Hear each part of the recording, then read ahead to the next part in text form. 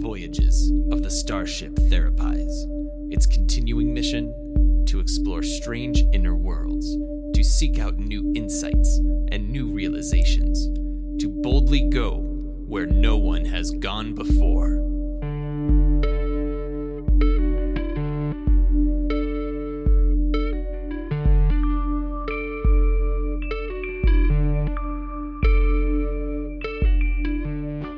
Six, seven, eight, and jazz. Buck, what are you doing? Oh, yes. I'm practicing jazz hands. Because you decided to join Starfleet's Glee Club? Starfleet has a key club? Glee Club? But no, never mind. What is this all about? I'm jazzing. You're... jazzing, like in the movie we watched last night. Oh, you mean the Cry Fest that you insisted would be uplifting and was instead just so sad. Oh, I thought it was life-affirming. I guess it was also that? I suppose life-affirming art does often have its sad component. Perhaps we should just start the show and discuss? Why not? Hi, friends at home. I'm Justine Maston, LMFT, yogini, writer, and captain of this particular ship. Welcome aboard. And I'm Larissa Garsky, LMFT, writer, researcher, Spockian first officer, and I'm jazzing. Or, trying to jazz. Just a reminder to the listeners at home that just because we are therapists does not mean that we are your therapists. Unless, of course, we are your therapists. This podcast is for the purposes of education and humor and is not intended to replace seeing your own therapist.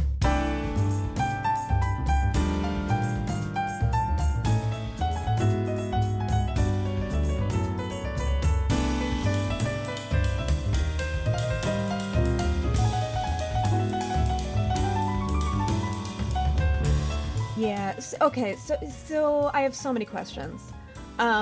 Fair. Yeah, so friends at home, we watched the Disney Pixar joint Soul. We sure did. And I have to admit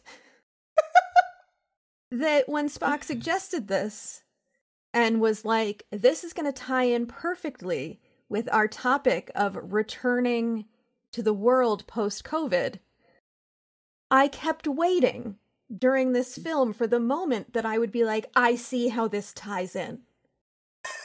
And it did. It was like the final maybe 2 minutes where I was like, oh, I think I get it. Okay. So tell me what... I'm still not 100% sure. So like what happened for you in the final 2 minutes that made you think maybe this is it? Uh-huh. Yeah, when they're like, the spark. Yeah. The spark is not your purpose. The spark is basically the will to live. And I was like, this must be why. Is it why? Yes, and you know, it's funny because when I remember telling you this and feeling just like so confident and even proud that I'd put these two things together.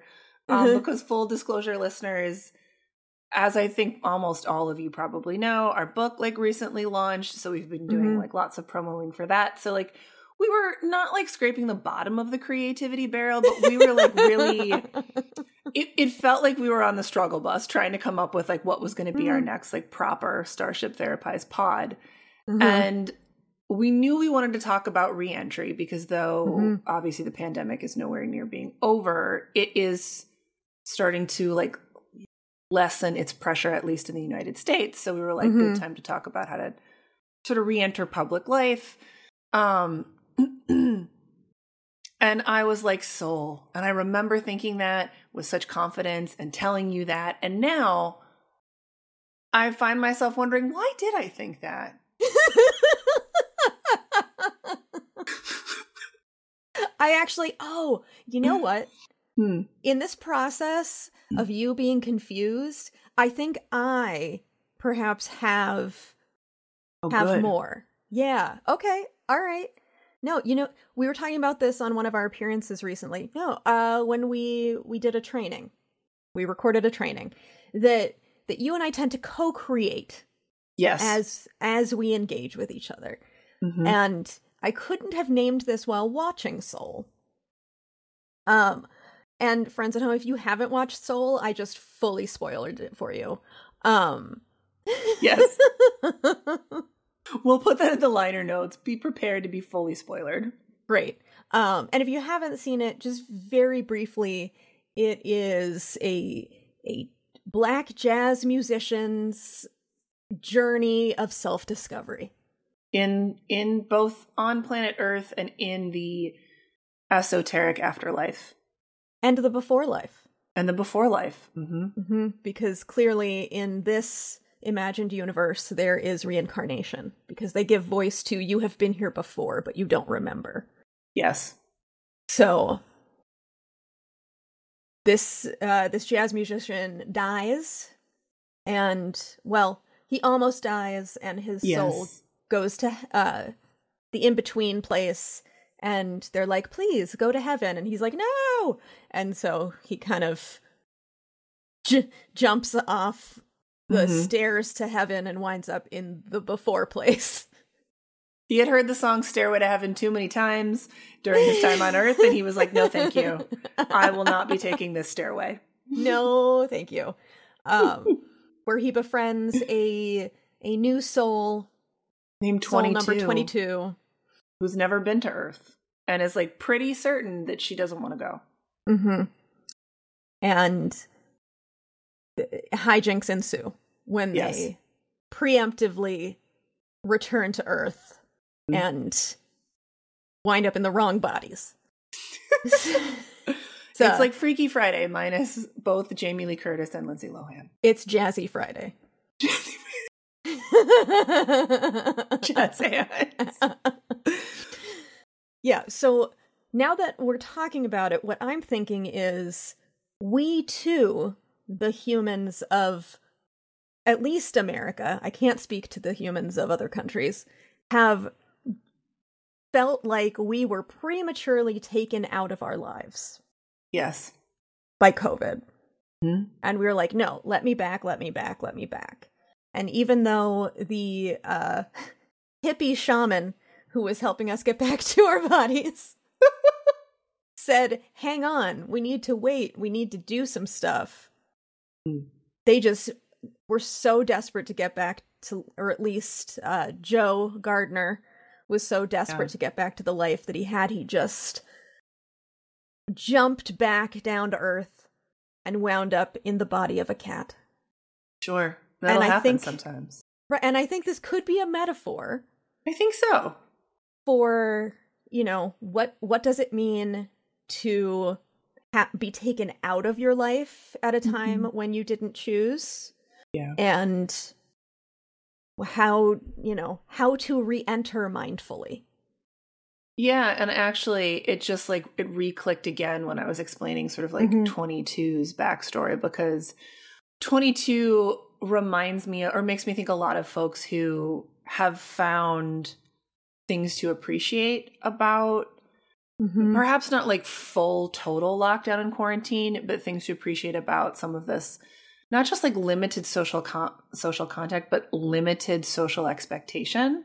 Mm-hmm. And so the idea of going back into this more public life, where there's so many new kinds of, or old but new social pressures, can feel really, for some folks, I think it feels really frightening and overwhelming. And they feel I had this very concrete external reason, no, I can't do this because of the pandemic. But now as that's going away, what do I say if I don't want to do a thing? Or if I don't feel comfortable doing a thing? Then suddenly it's on me and how do I navigate that? Is pizza really worth it? Oh, man, I miss cheese. Yeah. God, are you still going strong on the no cheese? Yeah, I haven't had dairy in months. Wow. I hadn't realized that you were yeah, my body just feels so much better. God, that's a hard. I know. Coach Tyler says if I would just take a probiotic and a digestive enzyme that I could reintroduce dairy, but I'm too nervous.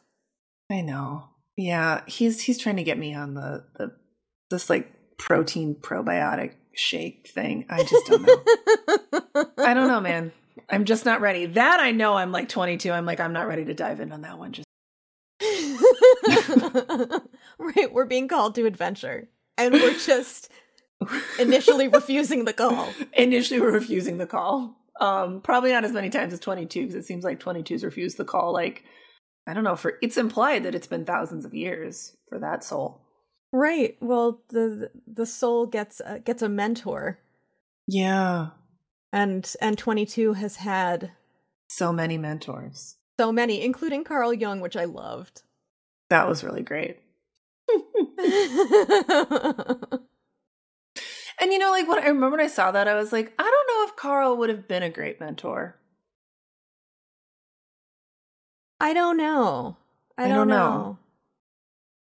I'm not sure. The mentors that were like chosen to work with 22 were all these, great thinkers. Mm.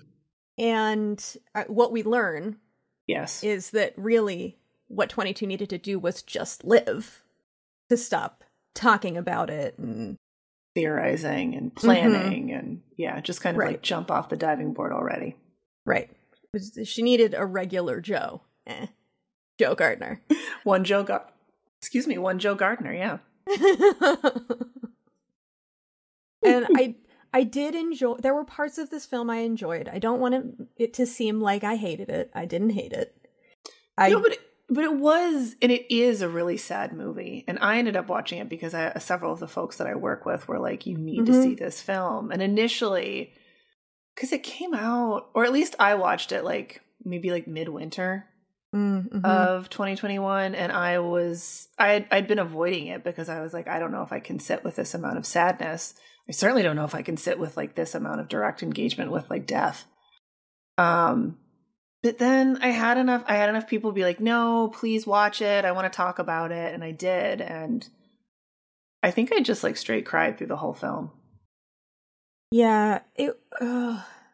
When I told my partner that this was my assignment to watch, he was like, I'll be in the backyard.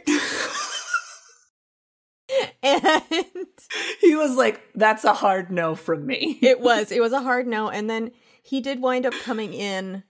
I don't think because he wanted to watch Soul, but because like the dogs were tired and they wanted to be in the air conditioning. It's very hot here in Minnesota right now. Yeah. And he was like, what's happening in this movie? I'm like, so I paused it and I was like, so here's the deal. And he's like, oh, God, it's so sad. Like, I know. And I understand why it really resonated for people. And there were some beautiful moments that I think, as a therapist, I absolutely could pull out. Yeah. Like watching. So 22 winds up in Joe's body and Joe winds up in the body of a cat. The cat who had died. And when Joe left the body of the cat did not immediately die, which I found confusing. But fair. I mean, you can't unkill a cat. No, one of the things that I did find ultimately, I wouldn't say disappointing, but I would say like I would have gone in a different direction with it, is I felt like the movie ultimately didn't want to commit to. This is going to sound weird to say, but here it is. It didn't want to commit to death. Right. It seemed very comfortable talking about this before plays. It seemed quite comfortable talking about like what are the joys and the sparks on Earth and being alive that make it worthwhile and meaningful. Spoiler alert, success is not the answer to everything. As so often is the case, it's about the journey. You just play the notes, you miss it. But yeah, when it came to like the actual dying and the transcending and whatever that would look like, it felt like the team behind this movie was like, oh, this feels like too much, let's avoid it. Right, because I had Joe. So I know I'm doing a lot of explaining, but I'm under the assumption that other people felt the way I felt, which was like, this movie is too sad and they haven't seen it. But Joe gets his big break. Like he's been working as a middle school band teacher, and he got his big break to play jazz piano with one of the greats.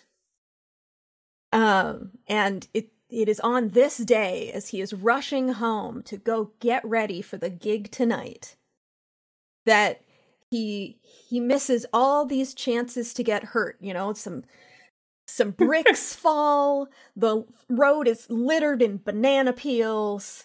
Right. He manages to avoid all of it. He doesn't get hit by any taxis. He's in New York City. And then he falls down an open manhole. Because he's not living in his life. He's not present. He's not fully present, in part because he was rushing, and he was really attaching to a certain outcome. But I do want to take us down a little side path here. When he fell down that manhole, one of these things that has been very resonant for me because of my dog is that there's like a real, I'm not afraid of manholes, but she is. Mm-hmm. And her whole life, I've been telling her, like, it's fine. You're not going to fall down. You're like, it's safe to cross over this manhole cover. She doesn't do it. She always walks around. And so when I was watching this, I was like, oh my God, there it is. It's finally happened. She's been protecting you. She's been protecting me all this time. If only Joe Gardner had a dog to help him, he would have been able to navigate around that manhole cover. So, I mean, Joe did fall down into this manhole. And we don't know how he is retrieved, who finds him. Perhaps the people who didn't rope off the open manhole. Perhaps. Which is a huge OSHA violation. It is. It's also, as we're talking about this, it's just really hitting home how many like beats of the hero's journey this movie like tracks with, right? Because like he literally falls into the underworld. Oh, he does. And, you know, he gets called to adventure at the top. He's... His school administrator says, congrats, Joe, you're no longer a sub or a part-time employee or whatever he was. You are full-time with Benny's. Yep, you can get full tenure. And he didn't know what to do with that. He was like, this is a gift that's been given to me. Do I want this, though? This isn't the vision of success I had for myself. This is not the call to adventure I want. Or I thought I wanted. Right. Yeah. This is not the call to adventure current Joe. Joe, who is a middle school band director. By day, secret star jazz pianist, or aspiring star jazz pianist. Yeah. But he falls down this manhole and gets very hurt. Yes. And he is in the hospital. And we... You know, this is back to your point about, did the creators kind of sidestep death? We don't know what would have been Joe's natural outcome, you know, of his injuries. Because, you know, he doesn't take the stairway up. No, he doesn't take the stairway up. It seems like he was meant to, that his injuries were bad enough that he was on the stairway to heaven.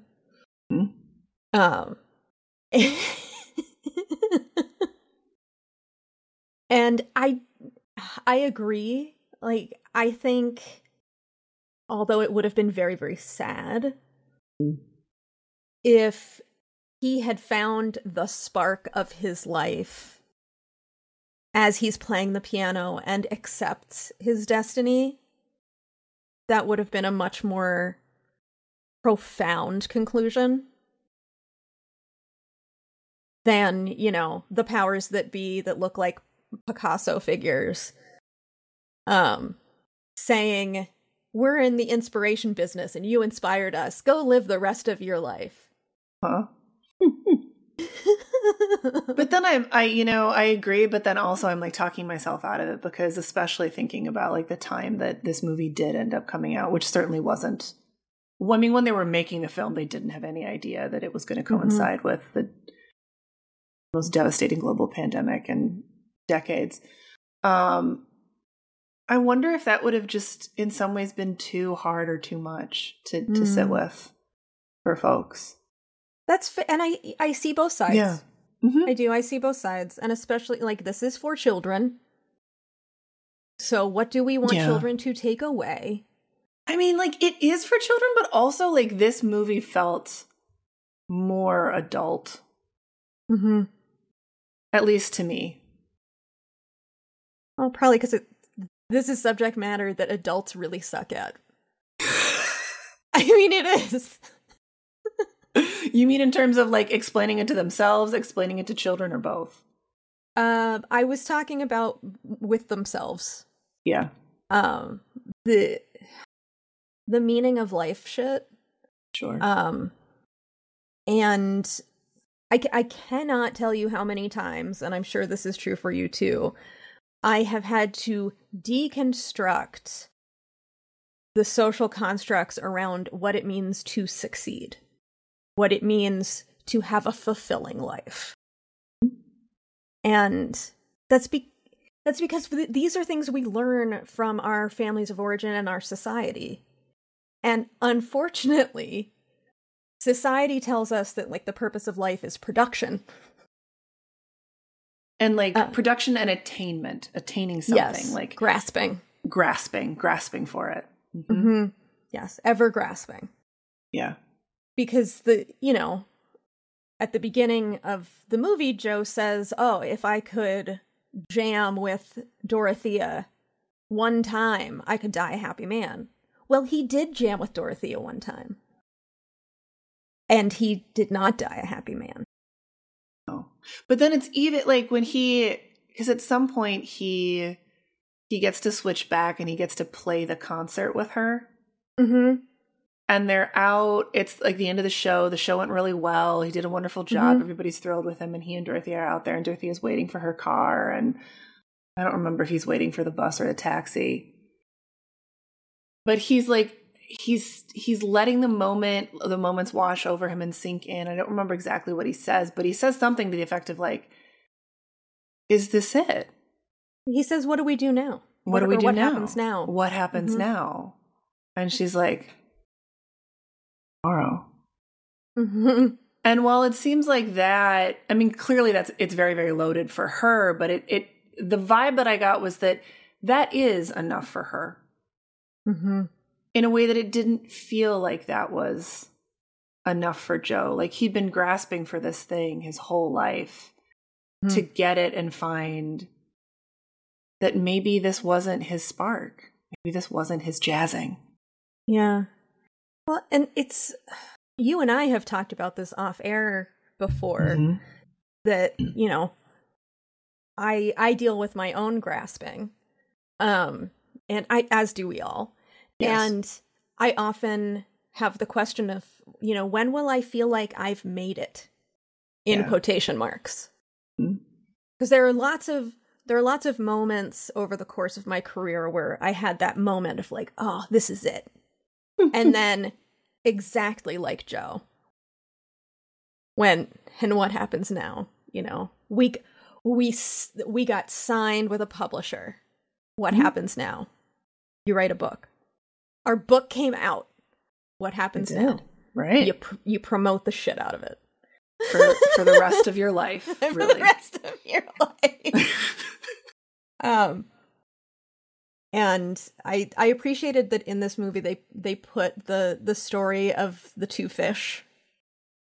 The young fish, Dorothea tells this story to Joe in the scene you're talking about. Young fish swims up to this old fish and says, I'm looking for this thing called the ocean. And the old man says, well, you're in it. And the little fish says, nah, this is just water. Yeah. So I guess that's an invitation to friends at home. If you haven't considered where you're at in grasping, This is, again, as always, not a stick with which to beat yourself. Oh, gosh, no. No. Just, some inquiry. Because I don't ever think there's going to be a real moment or there will be plenty of moments, but there isn't going to be this extended period of time where I'm like, I've made it.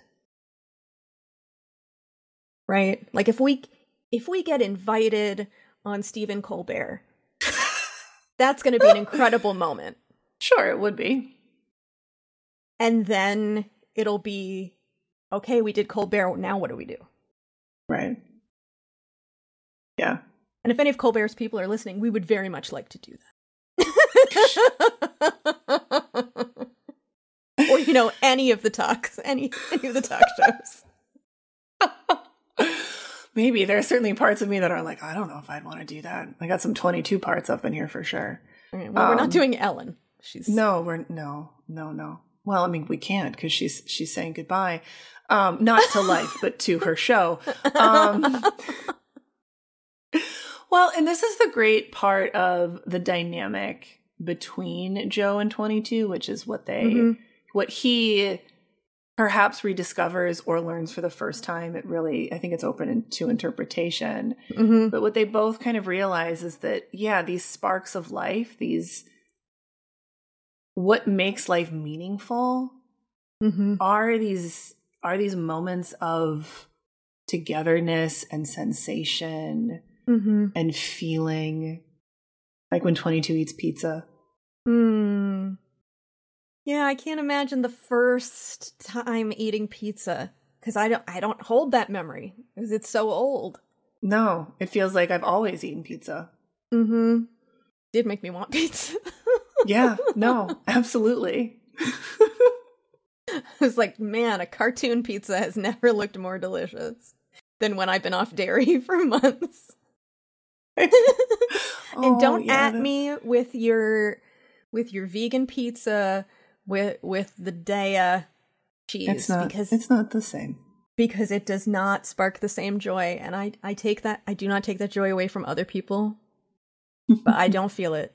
I had some Daiya cheese on my and we made burritos last night, and that was fine because it was just a sprinkling. It wasn't the main show.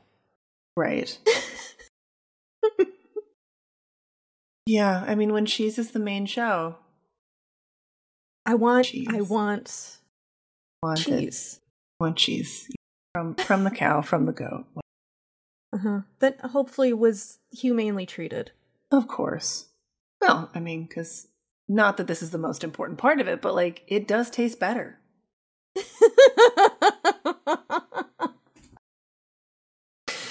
I remember years ago when I was the first, it wasn't like the first time I'd spent time with my partner's side of his family, but it was amongst like the initial wave. And I was not going to eat the bacon. And I don't remember if it was my partner or someone else who was like, yeah, Larissa's not going to eat that because the cows cried. There's tears in that bacon. And I was like, I mean, I know we're all laughing here, but I think that's true. There are tears in that bacon, and I don't want to eat it. Because of the sadness, I would like the cows to have the opportunity to do their version of jazzing. Isn't bacon pigs? Oh, it is pigs. My God. This is what happens when you go on a 5-day burst of prednisone. I mean, I've been a vegetarian a long time, but... No. Bacon is pigs. I could retell it, or we could just keep it as is. No, which we is could better. just keep it. Pigs are very smart. They're like dogs. Anyway. Yeah. I love how in this pod we've managed to piss off vegans and omnivores. Both. and I have equated cows with pigs. What an adventure we're having. Just like Joe Gardner.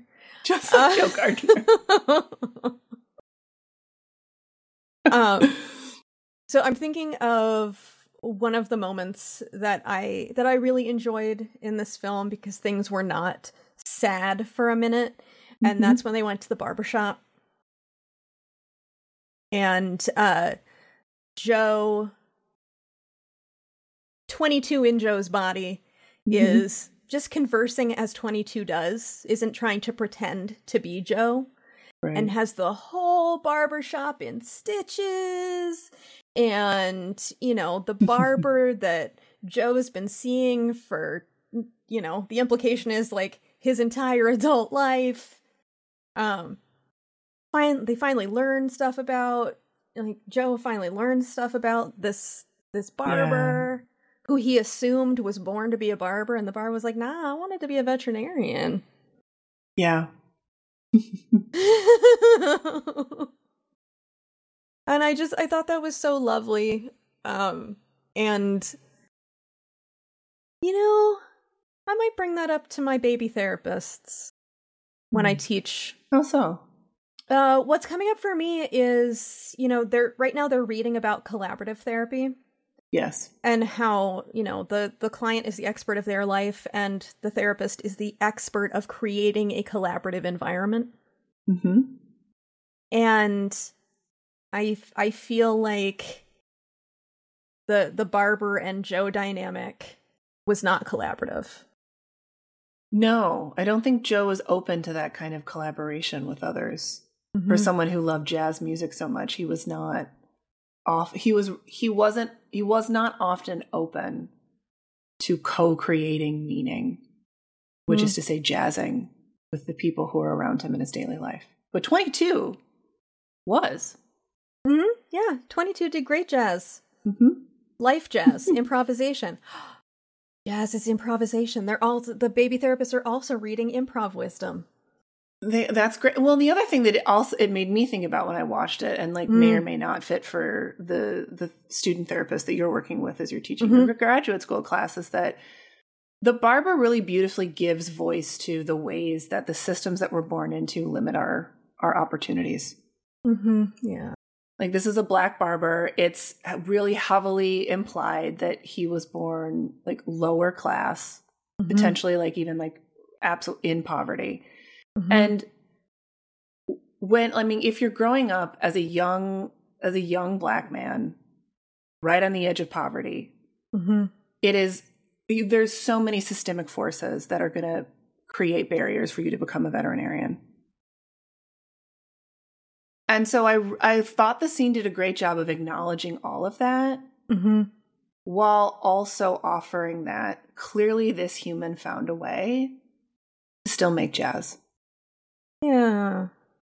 And it didn't make the hardships that he went through and the initial career that he grieved and lost and gave up. It didn't take away the hard parts and the tragedy of it, but it allowed it to sit right next to clearly the parts of his life that he really does love.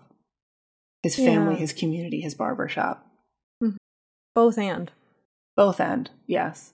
And so I think that does a nice job of like, because I remember like when I was going through school, sometimes struggling to understand, okay, well, how do the systems that you're growing up in or born into limit you? And that scene does a really great job of depicting that. Yeah. That's a really good point. Maybe the student therapists will get to watch a part of the movie that wasn't incredibly sad. It sounds like they just might. They just might. As I'm planning my next class. Right. Well, and how does this loop back to sort of initially where we started, which is re-entry into public life? We are all different now. Yeah. We've been through something enormous and tragic and traumatic. And some of us are fortunate enough to have jobs to go back to. Some of us aren't. And regardless of the specific impact on each of us, it is the case that we are all going back, having been impacted by this large, sweeping event and series of systemic tragedies. Yeah. And I'm having a few thoughts. Yes. I think it would be important for you and I to talk a little bit about, like, just literally mindfully re-entering. You mean so you don't end up like 22 in Joe's body running around in a hospital gown? Yes. So a little bit of that. And also how you, friends at home, want to make sense of this and integrate it long term. Because these kind of cultural traumas can become the unspoken. You unpack that a bit? Yeah, these cultural moments can become family secrets. You know, if I excuse me, you all know I'm in my 40s, and people about my age have grandparents who were in World War II. And for folks who literally served in World War II, it was unspoken. They would not talk about it. You could ask until you were blue in the face. They wouldn't talk about it. By and large. Yeah. Obviously, this is a sweeping generalization. But, you know, I think of, you know, my partner's grandfather. He was, I believe, at Iwo Jima. Yeah. And was wounded. The family knew, like, nothing about it except that happened. And the same could become true with with all of our time serving on the quote-unquote front lines of the pandemic. And it can impact the way we live the rest of our lives, you know, continuing to think of World War II. My mother's parents, they saved every, like, you know, they would wash out plastic bags. They would, you know, and my mom took some of that in, and it got a little disordered for her, but where it came from, it's like they literally had rations. Conserve everything. Right? You did have to think about, well, what are we eating tonight? And what, you know, planning. And of course they were Jews, so they were triply scared. But for folks who haven't thought of this period of time as being a cultural trauma akin to World War II, it is. It is. And so we need to be really mindful about how we carry this forward. Or it could become something we never talk about, which becomes a secret in our family, which becomes a pathology for the generations that come after us. And I don't say that to freak anybody out. I say that because we get this opportunity with this knowledge that we have. You know, if we had this language at the tail end of World War II, and there'd been enough, you know, social support around mental health, right, a lot of veterans wouldn't have wound up getting electroshock therapy. So if we're thinking about wanting to avoid having this become a secret that makes us sick, brass tacks, like, what are we talking about? Yeah, not jumping back in the way that Joe in 22 did. Sure. With just so desperate, at least Joe, 22 kind of like fell down with him. She sure did. But Joe was just like, get me back to my life. Yeah. I don't care about the consequences. I don't care about anybody else. 22. I'm not paying attention to whether you're falling with me. I just need to get back into my life. Right. And I would invite people to be a lot more mindful than that. And the reality is, in a very real way, we can't go back. Right. It doesn't mean we can't bring some of the things that we value and love forward. We absolutely can. And I think some of maybe the irony there is that part of how you ensure that you are able to bring those things forward is by radically accepting that 14 months have come and gone. And during those 14 months, we all experienced some really awful, traumatic, painful events, experiences, moments, all of it. And so we are all different. We are all changed. Mm-hmm. And change is many things, including really uncomfortable. Painful. And painful. Mm-hmm.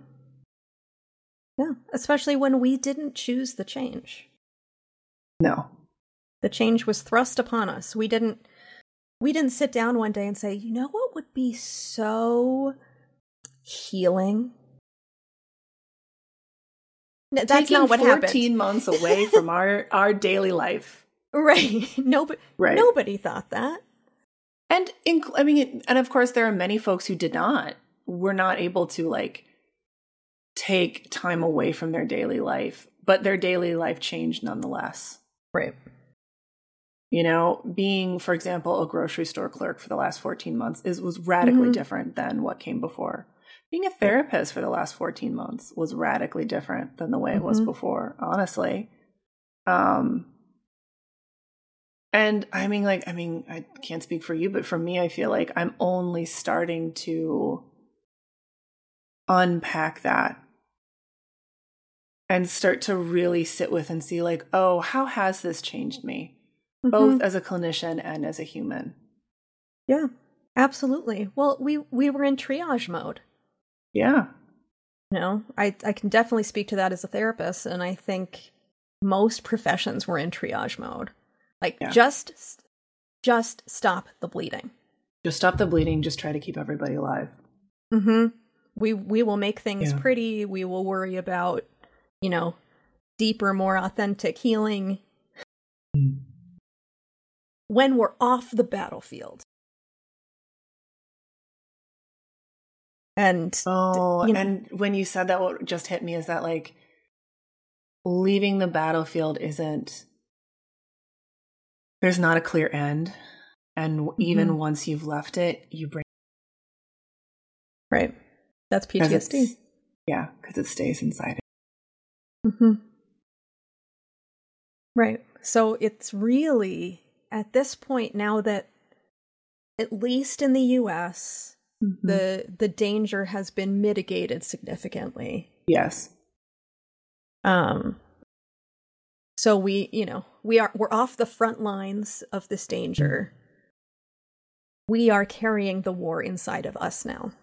Yeah.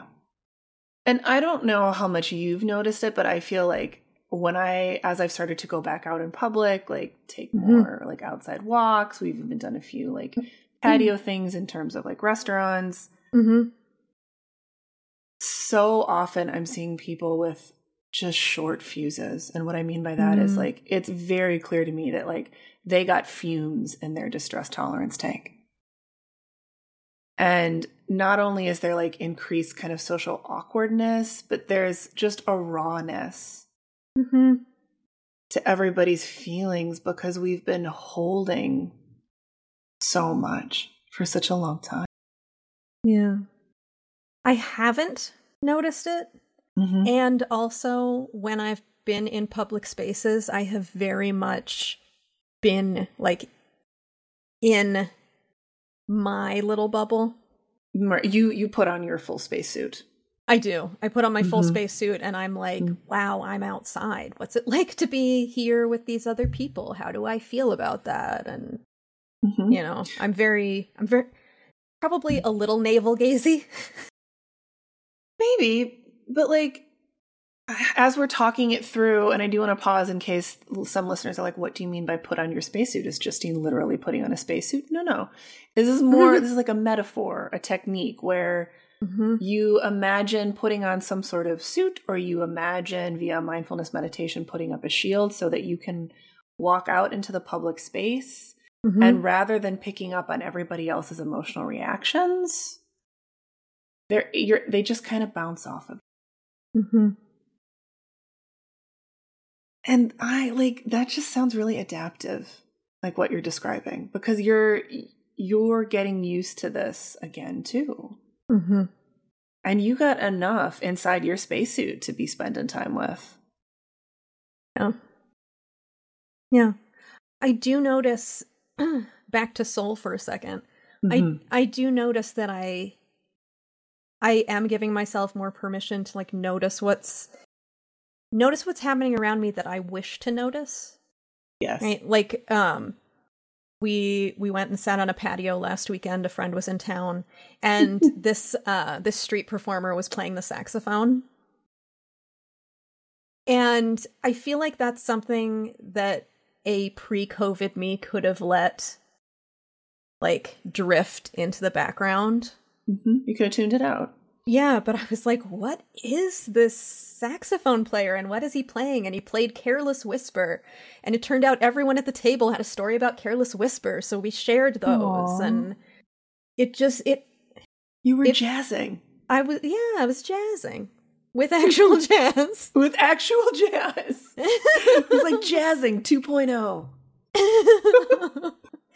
Yeah, which is, you know, sort of where Joe gets to at the end of his journey, which is, I'm going to live and I'm really going to notice and live in it.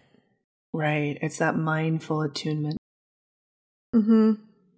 And one of the things that we know when we get into graspy places where we start to get so attached to a particular outcome, mm-hmm. we focus in, we focus in, we focus in. And that's the message that we're giving to all the parts of us. Mm-hmm. So those parts just start taking in extra sensory stimuli and putting it away. Hmm.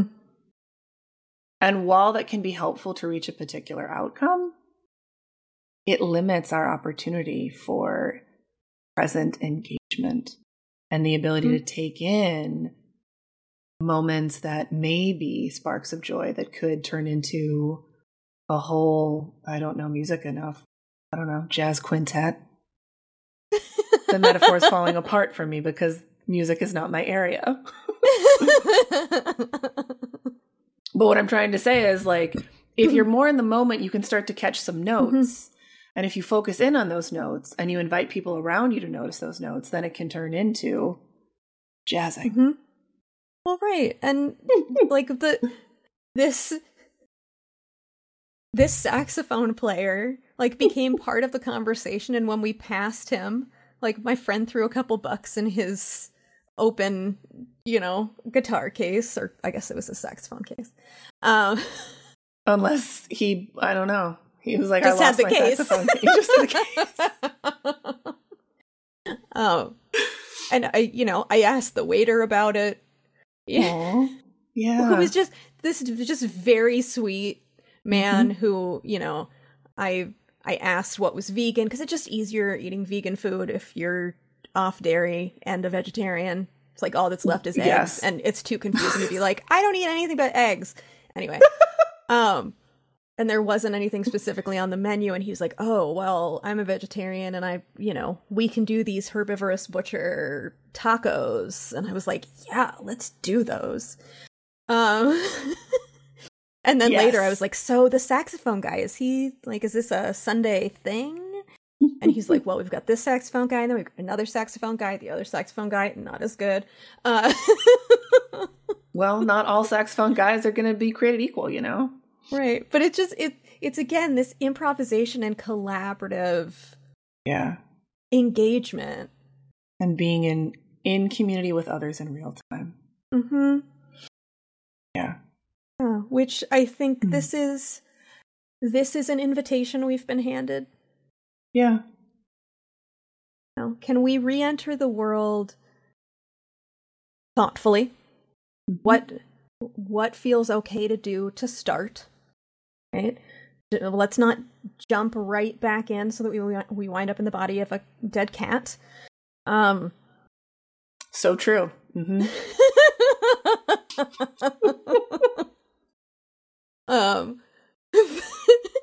Who then miraculously lives. Anyway, it was a plot point that really bothered me.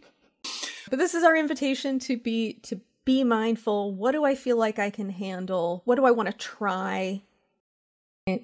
Like last week when my friend was in town, was like, well, it's Art-A-Whirl here in Minneapolis, which is this yearly event where, you know, there's big artist community here, and there are all these warehouses in Northeast Minneapolis that are just full of artists. And once a year they fling open their doors and let you walk through their studios and you can buy their art. And we're like, let's go do that.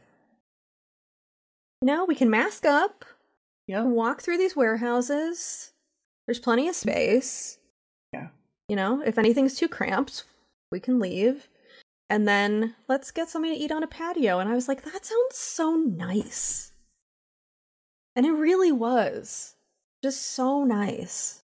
Yeah. And there's a real invitation to be present with yourself so that you can really notice, what am I in the mood for?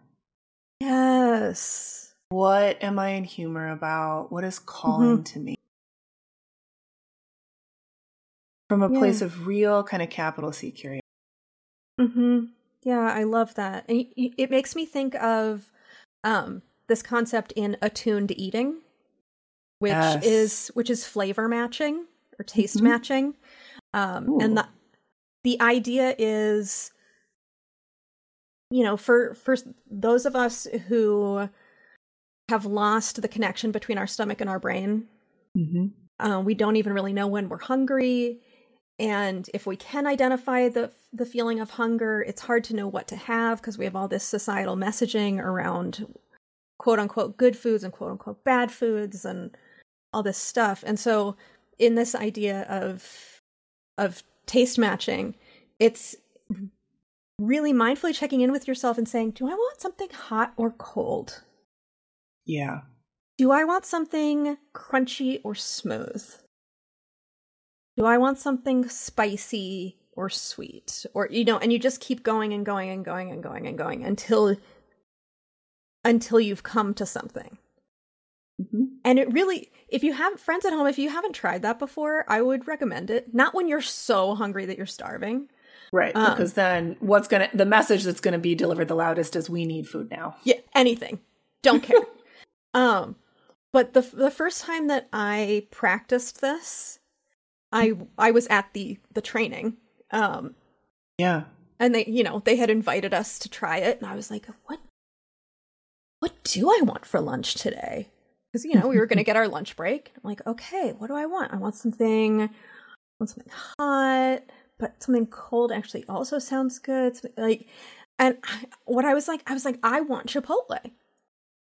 That's what I wanted. It was, it was going to hit all the notes that I wanted. And it was the best fucking Chipotle I have ever eaten because it's what I was craving without knowing I was craving it. And you were able to get there by paying attention to, like, by practicing discernment as you move through different kinds of sensory stimuli. Yep. And we can also do that with what are we going to do? What kind of other experience do I want to have? Well, and I hadn't really intended this when we kind of got rolling here, but it really, I feel like, makes a lot of intuitive sense to name this other piece that's coming up as well, which is moving through step-by-step choices in this manner. So practicing mindfulness and discernment and asking very specific sensory questions. It also really gives you the opportunity to notice what you have control over. Oh, sure. Yeah. You know, these last 14 months, we've all felt the limitations of choice. We've all felt like we've had that taken away from us. Choice, control, power. And by really inviting us to be in the moment and to think about what do we want and move through those questions, the other message that we're sending to ourselves is, we have choice here. We have agency here. Right. Yeah. And that can feel really good. Well, I have people ask me sometimes, like, well, but what if I decide that what I really want is this and I don't have access to that? Like, how do we do the next best thing? You know, if what you're really craving is some pad thai. Right. And that is unavailable to you for some reason, what is the next best thing? Right. Right. And if you're anything like me, you are probably going to go with like a total 180, like pizza. Because what I don't want is to be like, I really want pad thai, but I'm not going to get pad thai. So instead, I'll get vegetable lo mein. Because for me, I will spend the entire time with that vegetable lo mein and my chopsticks being like, I really wanted the because it's too reminiscent of what I almost got but didn't quite get. Right. So that's such a good way to talk about it, though, because it's the next best thing for you. Yes. Not the closest facsimile. Oh, not at all. But the next best thing for you. And I really like that, because oftentimes when my partner asks me on a weekend, what do I want to eat? And we have, almost infinite options, right? And I'll be like, oh, I could really go for a burger, Beyond Burger, or a big Indian dinner. I could go for either of those. Are they similar? No. But no, they're quite different on the culinary spectrum. But inside of me, yes, they are friends. And so whichever one partner picks, I'm happy. I'm laughing now because I'm imagining two little cartoon characters. One is a Beyond Burger and one is some Mutter Paneer. And they're just like holding hands. Oh, I love that. And then I picture like some naan is just like trying to run behind, like, wait for me.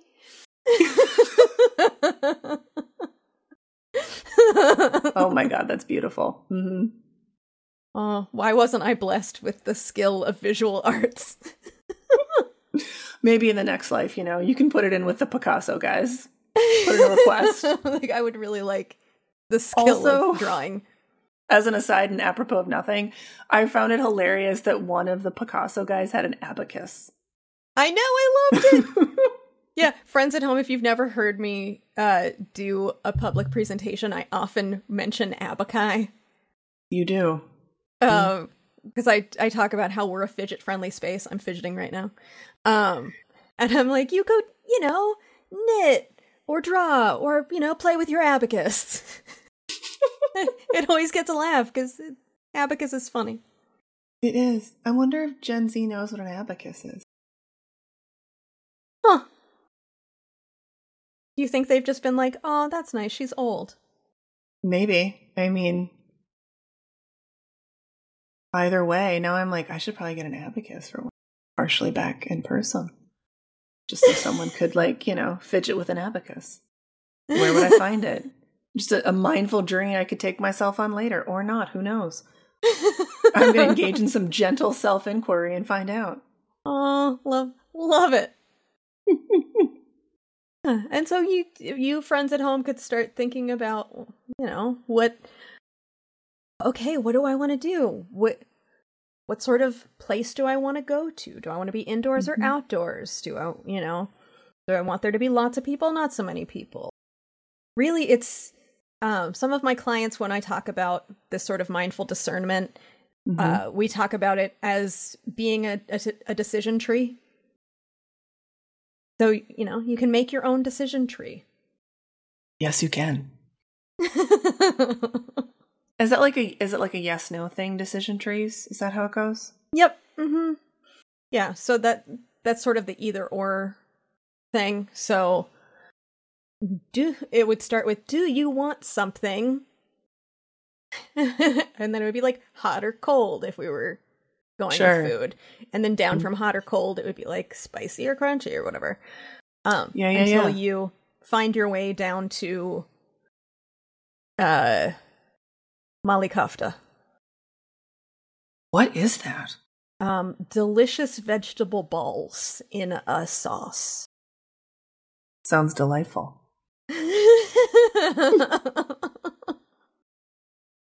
Friends at home, if you make yourselves a decision tree that ends in Mali kofta, please, and you want to post it, please feel free to post and tag us. I would love to see this. I would absolutely love to see this, and I think this probably indicates that I'm hungry for lunch.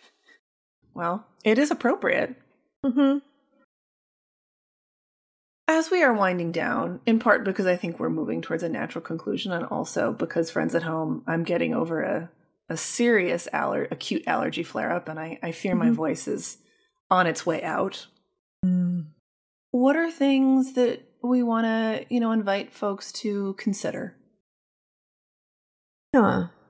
Sitting with discomfort. Mm-hmm. Not trying to just jump right back in to life where you feel like it stopped. Mm-hmm. Because it did, for one thing, it didn't stop. You have been living for the past 14 months. Mm-hmm. And it has been different and it has been difficult, and that is all absolutely true and real. And we, just like Joe Gardner, mm-hmm. he couldn't just jump right back into his body and go along as if nothing had happened. Mm-hmm. Like, you went to a magical plane of existence.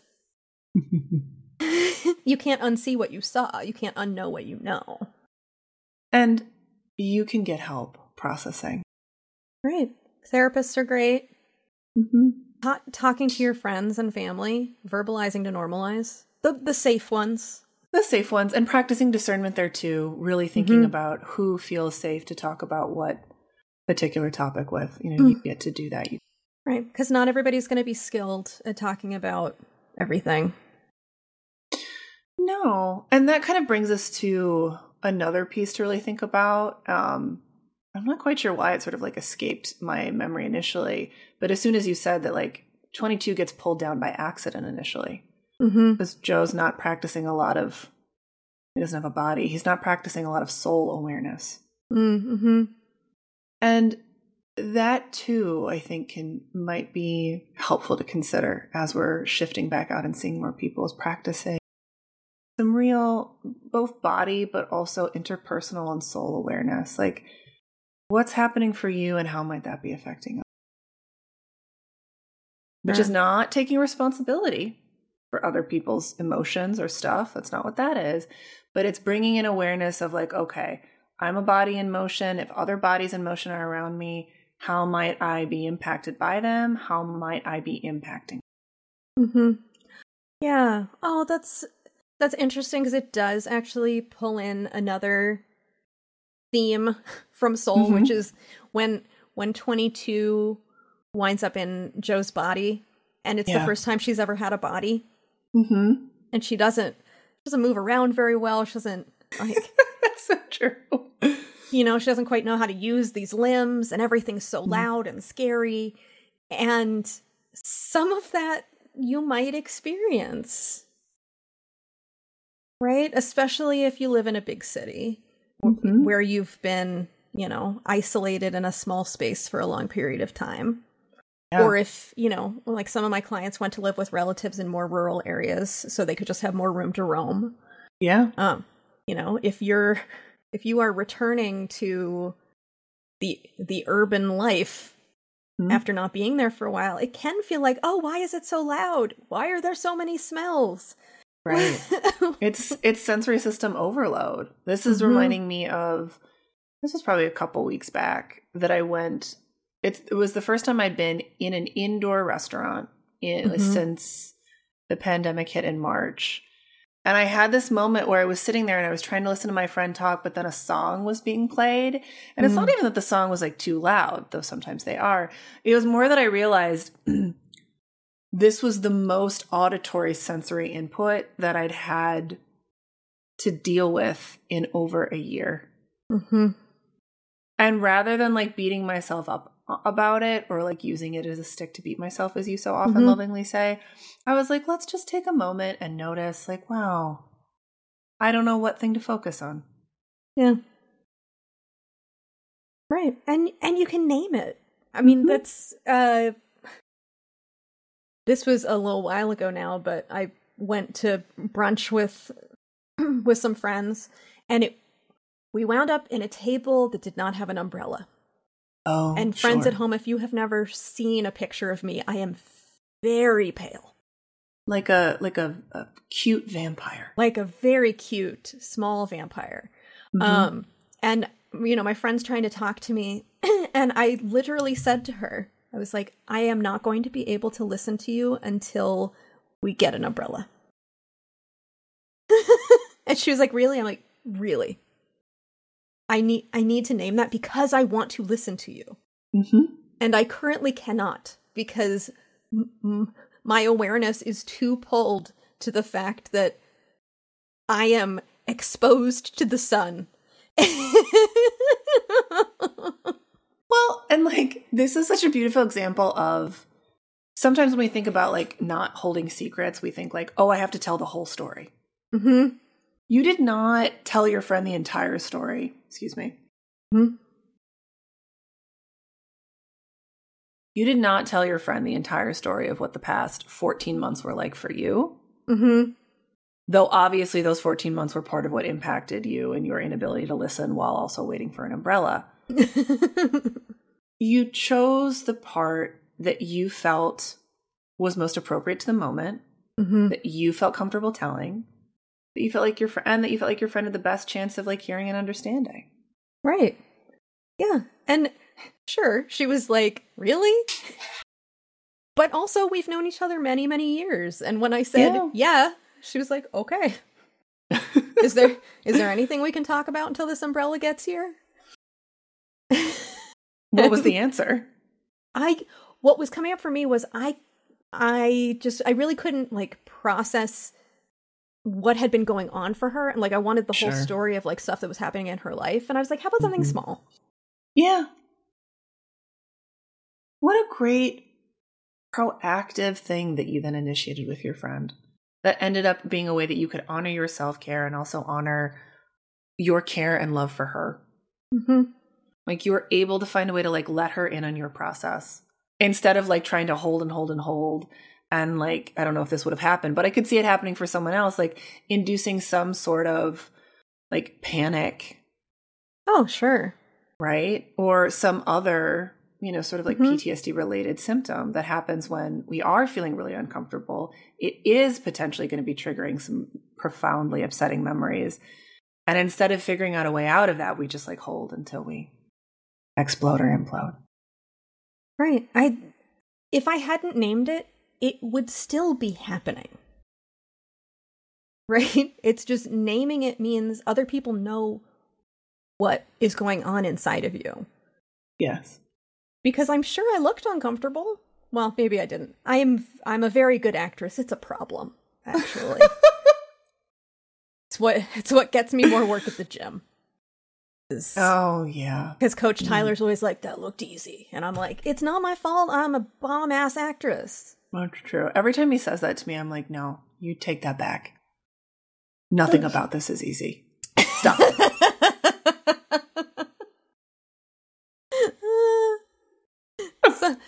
Someday we'll have to post a picture of Coach Tyler so people know who we're talking about. We will. That way they can picture him in all of his glory. His very, very tallness.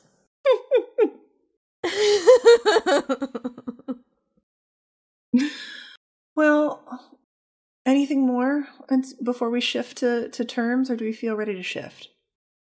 I feel ready to shift. I think we shared some good stuff. I do want to say thanks to folks for understanding why we did not have a full app last time, as I had just gotten my COVID vaccine and I was not feeling up to it. So I appreciate the understanding, and I think that's been a very cool, just normalizing thing amongst people. Is, when I got my vaccines, I'm pretty open with my clients about what's going on, as long as it's, not too much disclosure. Right. But, I'll say, like, I have a migraine, or right. I just had my COVID vaccine. That's part of the verbalize to normalize, is really inviting the folks we work with to prioritize their own care too. Right. And so when I was like, I got my COVID vaccine and I don't feel well, my clients were like, okay, I'm glad you got your vaccine. Let's reschedule. And in the interest of full disclosure, I also was like, oh yes, you need to rest. But then I was still like, my productivity part was still present. They were like, we will still find a way to record a pod, which I then mentioned to my partner, and he was like, why? Why would you do that? Our friend needs to rest. And I was like, oh, yeah. Yeah. Right. So which is a great reminder for folks at home that we are not enlightened beings. No. We're just humans shambling around this big rock. Just like everybody else. Trying to stay hydrated and away from tree pollen. And we also have graspy parts and we do. Capitalist productive parts and not wanting to let people down parts. That's right. Parts that want cheese, even though we're not sure if we can digest it. It's a whole multiverse. We contain multiverses. We could have used that instead of we contain multitudes. God, we could have. Oh, it's just, here's the thing about creating anything that gets printed, friends at home. You might also think to yourself that at some point the editing process does end. And technically it does, sort of. But that part of you that you create that is there to help you edit this thing that you spent years of your life on, it's also just there with you. It is. But you know what? I'm gonna invite you to write down we contain multiverses for when we write a future book. Because I think that has a home in a future book. No, it's for next book. There we go. All right. While I do that, would you like to tell the people about the terms we used today? Sure. So we talked about mindfulness quite a bit. We talked about self-care. We didn't specifically talk about the stages of grief, but we did talk about grief. God, we didn't do much IFS. How shocking. No, I mean, I just used a lot of parts language just a moment ago. That's true. But it wasn't a huge part of what we were talking about. We used the term discernment. And we talked a bit about PTSD. And we talked about attuned eating. I believe that was everything. And we only talked about Soul. Right? In terms of fandoms. This might be a Starship Therapise first. It really might be, because usually there's at least one Dean Winchester reference. There usually is, and not this time. This time, Soul was so overwhelming in its sadness. There wasn't room for anything else.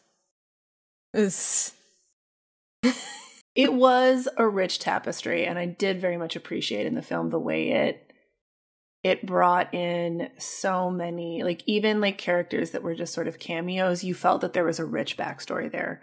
The little girl who is, I think, the trombone player. Oh, yeah. He helps. I felt in those, 2 scenes that they had, I could see this whole relationship. Mm-hmm.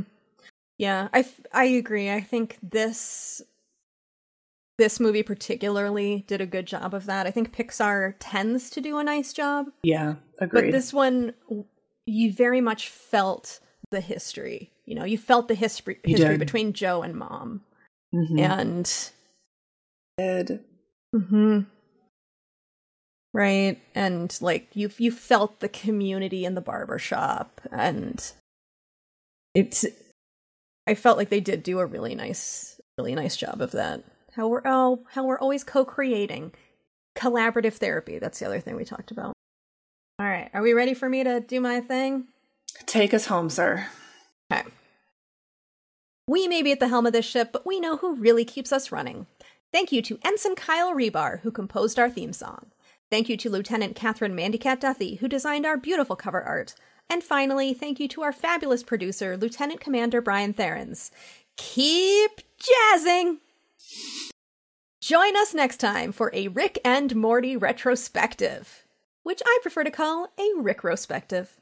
Be sure to follow us on Facebook, Instagram, and Twitter, and the very best way that you can support our podcast is to subscribe, rate, and especially review us on Apple Podcasts, and be sure to tell your friends. We are also available on Stitcher and Spotify. And just a reminder that our book, Starship Therapise, Using Therapeutic Fanfiction to Rewrite Your Life, is now available at all of your favorite booksellers. So order yourself a copy, or 2, or 3, and share the news with your social networks. And please, friends, if you have read the book and you enjoyed it, drop us a review on your favorite site that has reviews. I cannot legally name any of them. We can just invite you to think about what are the ones that most readily come to your mind? And if you enjoyed the book and have not written a review, we would love you to do so. It would be really great. And while you're there, please feel free to upvote those other reviews that you feel shared your experience. Well done. Thank you. And as always, friends, live long and prosper.